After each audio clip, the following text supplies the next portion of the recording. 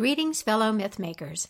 The Myth in the Mojave episode you are about to hear features an interview with Stephen Geringer from the Joseph Campbell Foundation, which originally aired on August 17th, 2013. Enjoy.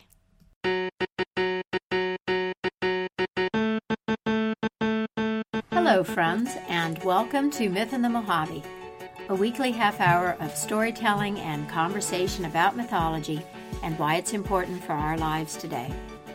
I'm your host, Catherine Savela. I live in Joshua Tree, although I am not there right now, actually.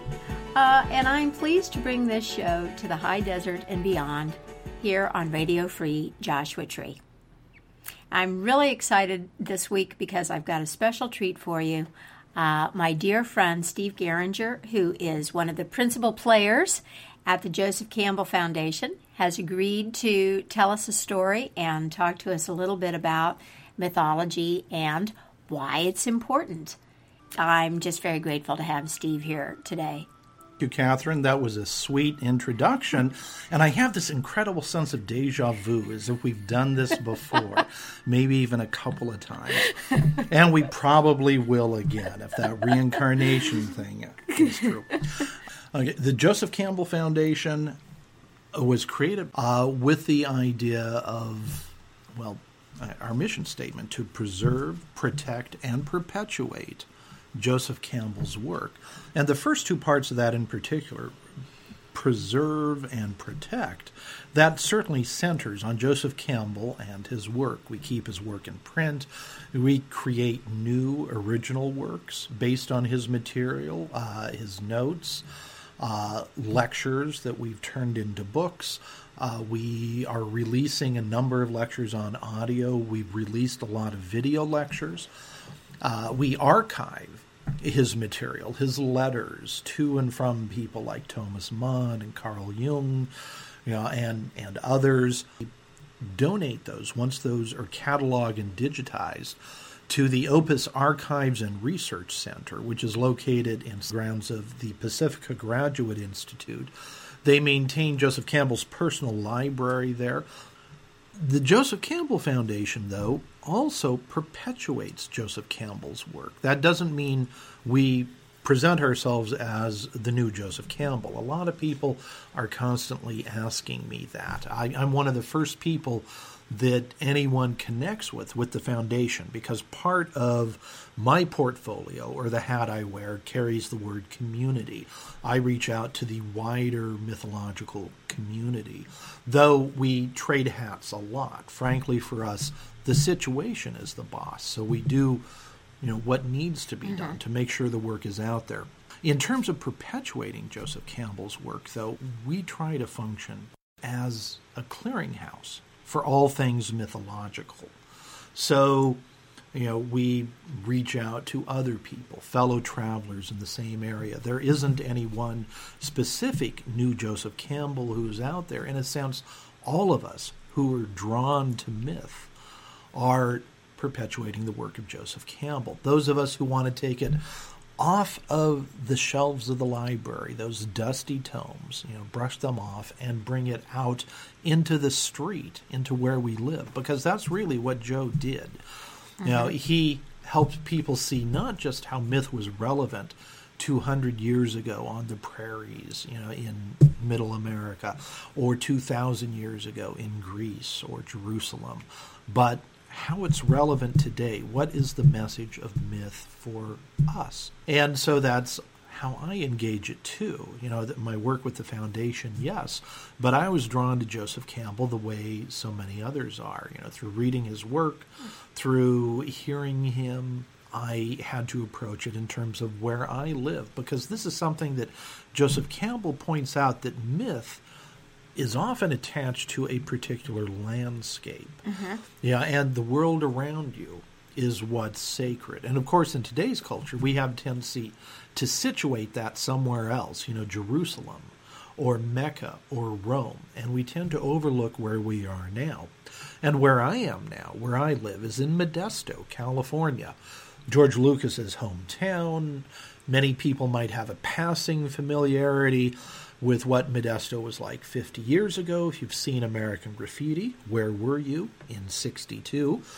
A marvelous movie. But today, the Modesto area, it's a lot of concrete and asphalt, kind of a bunker and silo skyline. There's an agricultural world around us, but also we're a bedroom community to the Bay Area, which is 90 miles away, so a lot of commuting back and forth. And people aren't necessarily situated in the landscape. I taught junior high for a number of years, and at the beginning of every year I'd ask students questions like, well, what phase of the moon are we in? Which might seem strange for someone teaching them literature and English to ask, but we need to be observant. And some students knew there was a moon in the sky and it was full a lot, and sometimes they didn't notice it. But to know that there were different phases and to notice that, to look up at the night sky, we don't do that because the neon drowns that out.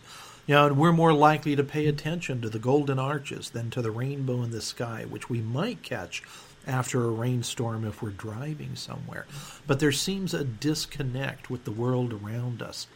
So in terms of exploring for myself, the world that I'm in right now, what was here before we came, before the Europeans arrived here?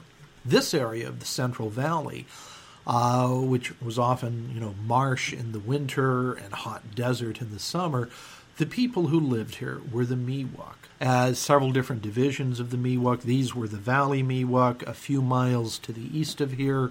As the land starts to rise and more trees pop up, that's where the foothill Miwok would live. And they would often summer in the Sierra Nevada. They didn't really live there full time.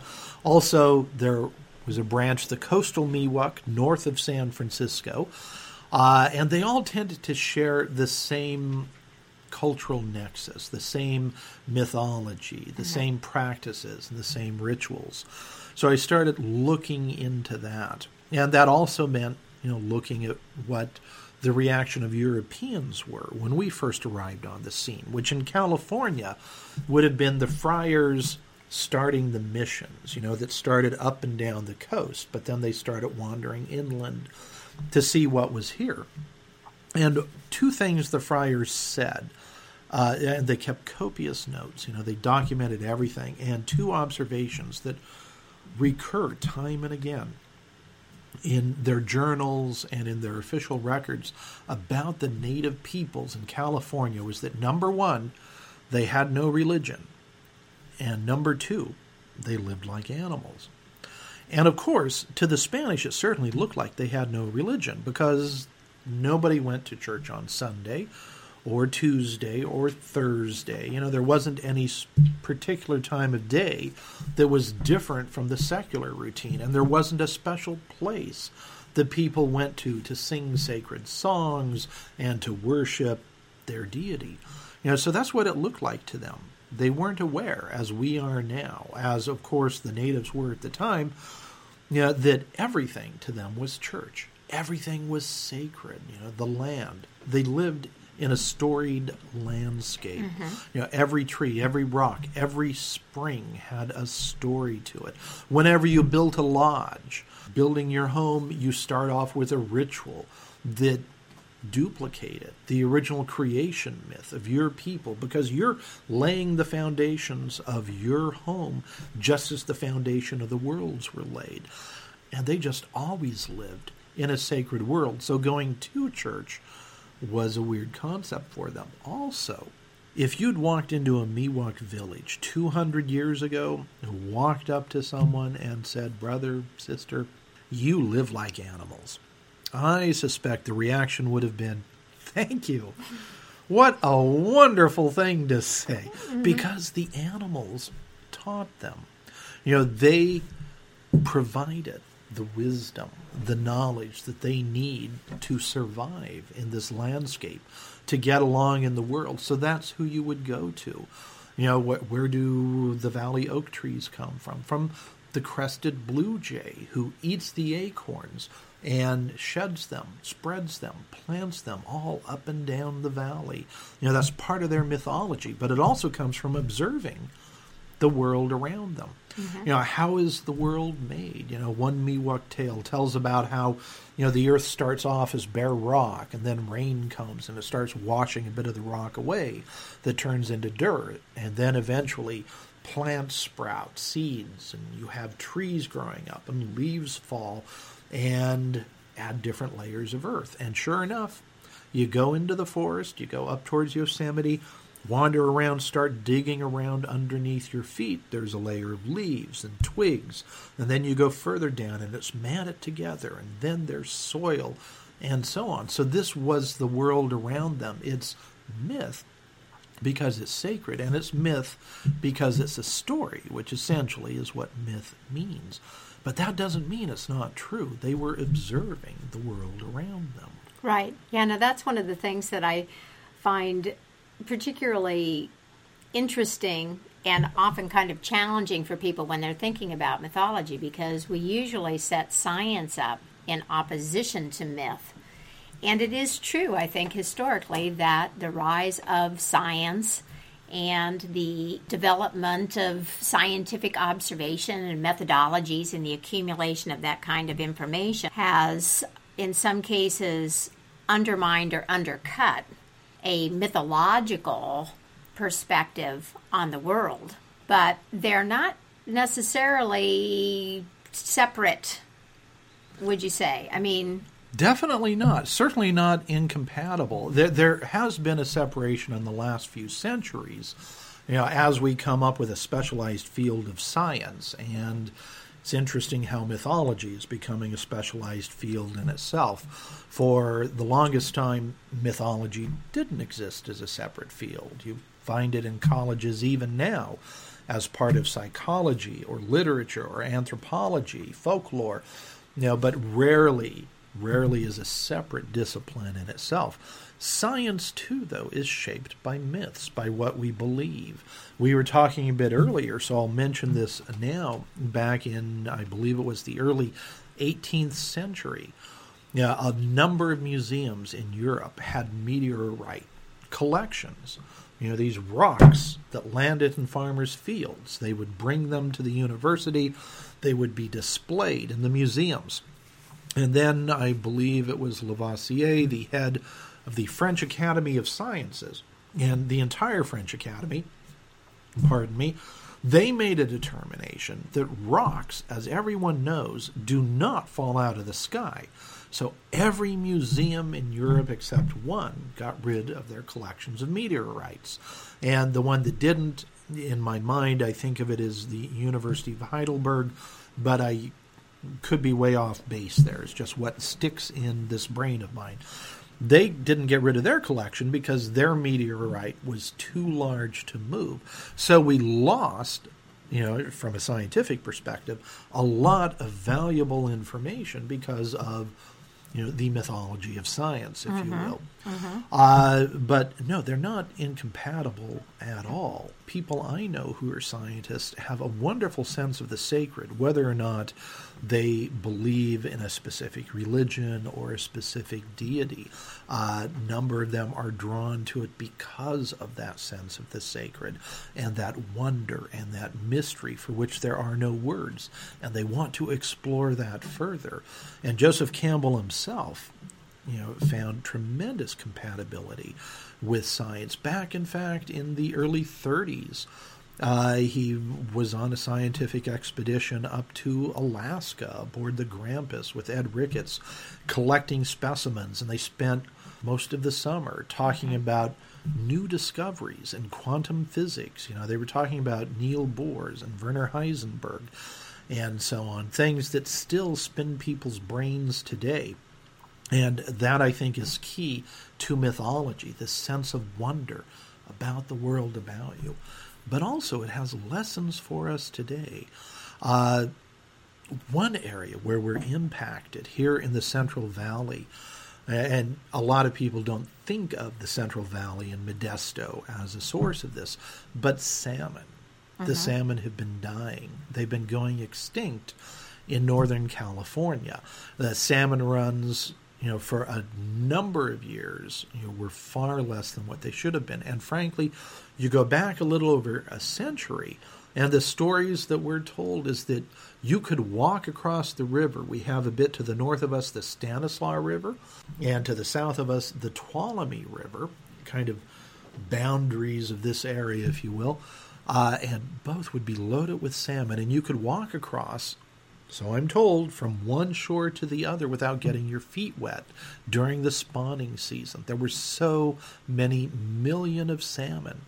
And as recently as 3 years ago, the Department of Fish and Game, as they were then, I think now they're Fish and Wildlife, which along with the federal government and similar governmental agencies in Oregon and even up in the state of Washington, control and manage, I think is the word they use for the fisheries.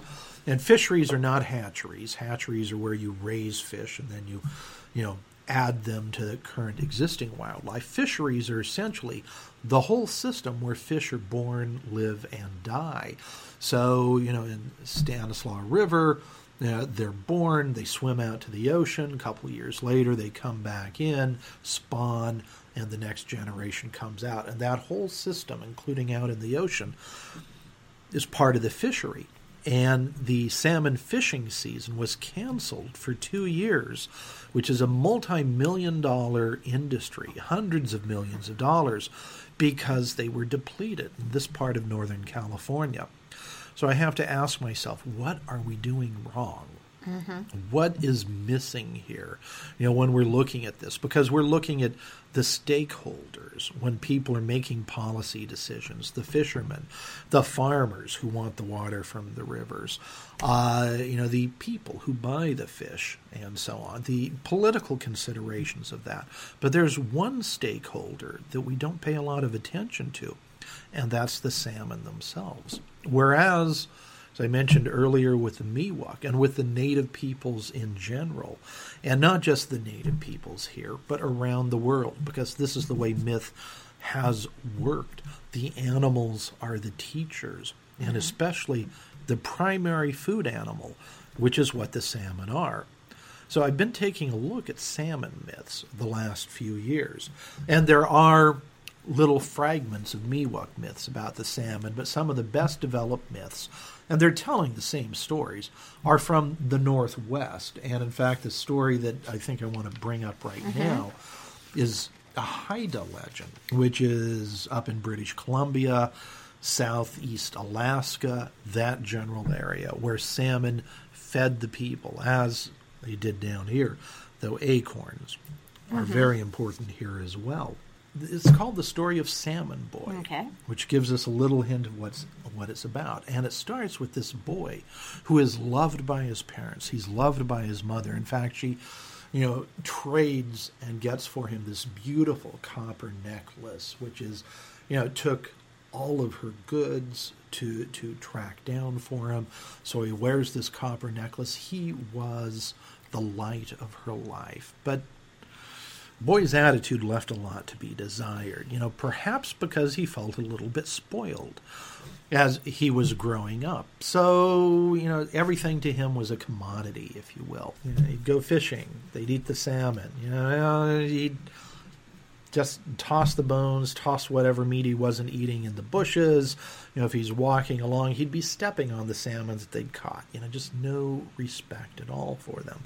And people would tell him to watch out. That's people's food. And, we don't know if the salmon like what you're doing. And what does it matter if the salmon like what I'm doing or not? So he just blundered through life and didn't pay any attention really to his surroundings. He was the most important thing in his life and satisfying his needs and urges. And in fact, one day his mother served him a dish of salmon for lunch, and it's kind of like, oh, salmon again. We had it Monday, we had it Tuesday, we're having it again today, breakfast, lunch, and dinner. And this salmon is moldy. It's just yucky. And of course it wasn't, but he just didn't want to eat the salmon. So he picked it up, he threw it on the ground, and he went out to play with his friends. And what do you do with your friends when, it's summertime and the river is right there? You're going to go play and swim in the river. So he does. This is something he did every day. But while he's out there swimming, as he got farther in the river, a current kind of pulled him a little farther out. And you get caught in the current on occasion. The children, they've been swimming all their lives. They know how to deal with this. So he's swimming, trying to go with the flow, but he can't escape the current, and it pulls him out further, pulls him down, and he drowns. And so he's gone. He sinks into the river, but the salmon people come, and they take him, and they pick him up, and he's no longer in his body, and they're no longer in their bodies, because they're done with their bodies. They've given their bodies to us, to the people who need to eat the salmon. And so they pick him up, and they take him back to their village, which is down the river and out into the ocean. And when he gets to their village, he notices it looks a lot like his village at home. I mean, they're the same lodges, and people, once they're out of their salmon skin, they just look like good old folk, and he's hanging out with them. This is cool. And they're teaching him. He's hungry.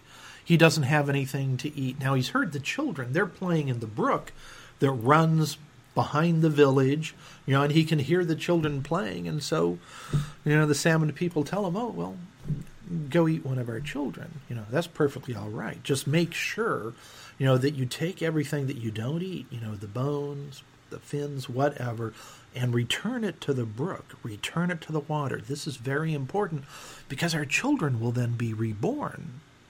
And so he does that. When he goes down to the brook, they look like salmon, and he catches one and he eats it. He returns it to the water. At the end of the day, the kids always come back up. And they return, and everything is wonderful. One day, he notices the kids are coming up, and one child is crying because his foot is deformed. He's kind of hobbling along, and he feels such pity and such compassion for the child. And then he thinks, gee, I dropped a fin, as I was taking the food back to the river. So he goes scrambling around on the ground and feeling around for it. And he finally finds the fin, goes to the stream, throws it in, and the child is miraculously healed. So he's made whole. And so he lives an idyllic life there, playing with these people, becoming part of them, becoming one with them. But then the time comes when it's spring, and it's time to go back up and return to the rivers. Now, the boy, he swam with the salmon people because he belonged to the salmon people now. So he went up with them, and he had a salmon body. And he's heading up the river right past the village where he was born and raised. And his mother catches him, and she recognizes him because he has the same copper necklace around his neck that she had given him. So she knows it's her boy. And she's so excited. Everybody else is like, she kind of flipped out for a fish here. She takes her little salmon boy home, and she hugs him, and she talks to him, and she loves him, and she sings him songs and tells him stories, and his head starts to emerge, and a little bit more and a little bit more, and it takes 8 days for him to shed his salmon body. But eventually, it's the boy. He has returned, and he's there whole, except he's been with the salmon people. So now he has a special mission while he is here. He talks to the villagers. He talks to the people. And whereas before, they told him, we don't think the salmon folks would really like that, the things that he did to disrespect the salmon. Now he knows the full story and what happens. So he explains to them how you have to very carefully return everything to the water that you don't eat, and use everything that you do, that you respect the salmon. And if you do this, they will be reborn. And if you respect them, if you honor them, they will keep coming back year after year after year. So he teaches them a few rituals to help with this.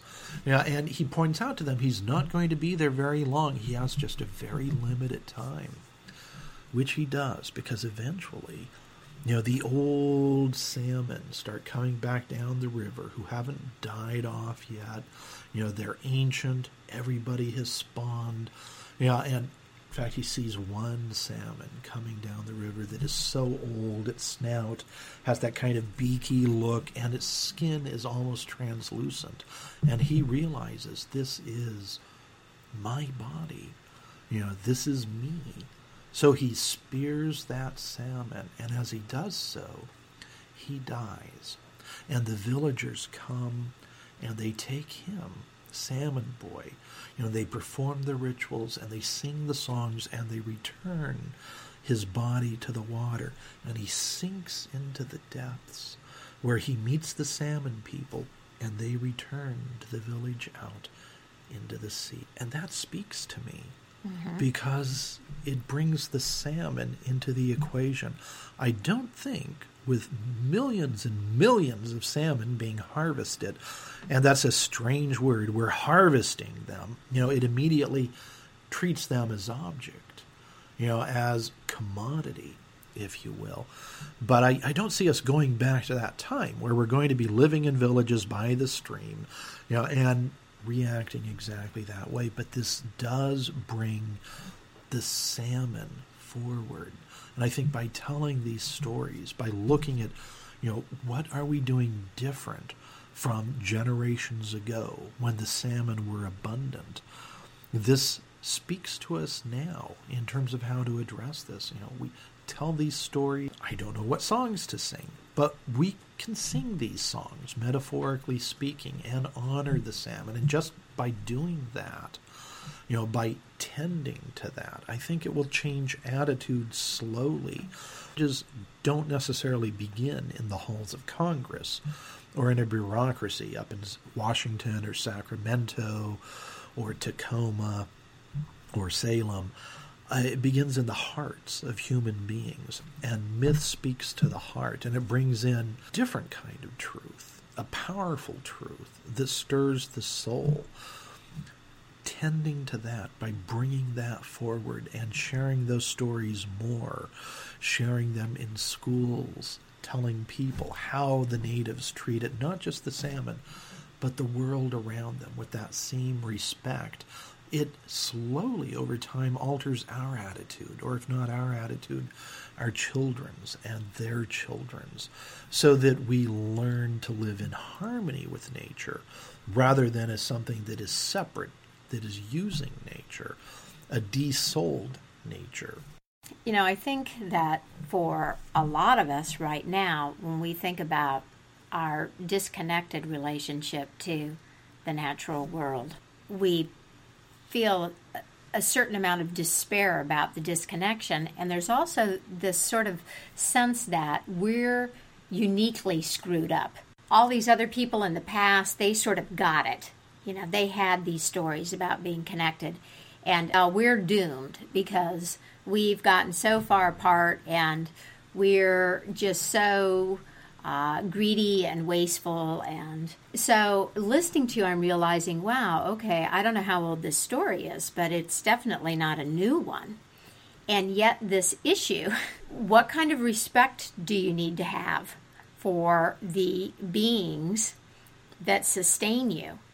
That was still a topic for a story. So human beings have been grappling with this question for a long time. And so although many things have changed, and as you say, we're not living in the village on the riverbank right now, and most of us probably will not do that again, this isn't a new problem. And so that suggests the possibility that we can learn something new, just as the people who were hearing this story, 200 years ago, 500 years ago, whatever, were being reinforced in that attitude of respect. Yeah, and these stories arise, in part, is to teach people, how to engage the world around them in harmony. And there's no good place to cut off this interesting conversation that I'm having with Steve Geringer about Salmon Boy and the importance of mythology in Modesto and in the world generally. So I'm just going to do it right there. That's it for me, Catherine Savela, and Myth in the Mojave this week. Thank you so much for tuning in, and I hope you'll join me again next week to hear further reflections from Steve Geringer of the Joseph Campbell Foundation about mythology. In the meantime, you know what I'm about to say. Happy myth making, and keep the mystery in your life alive.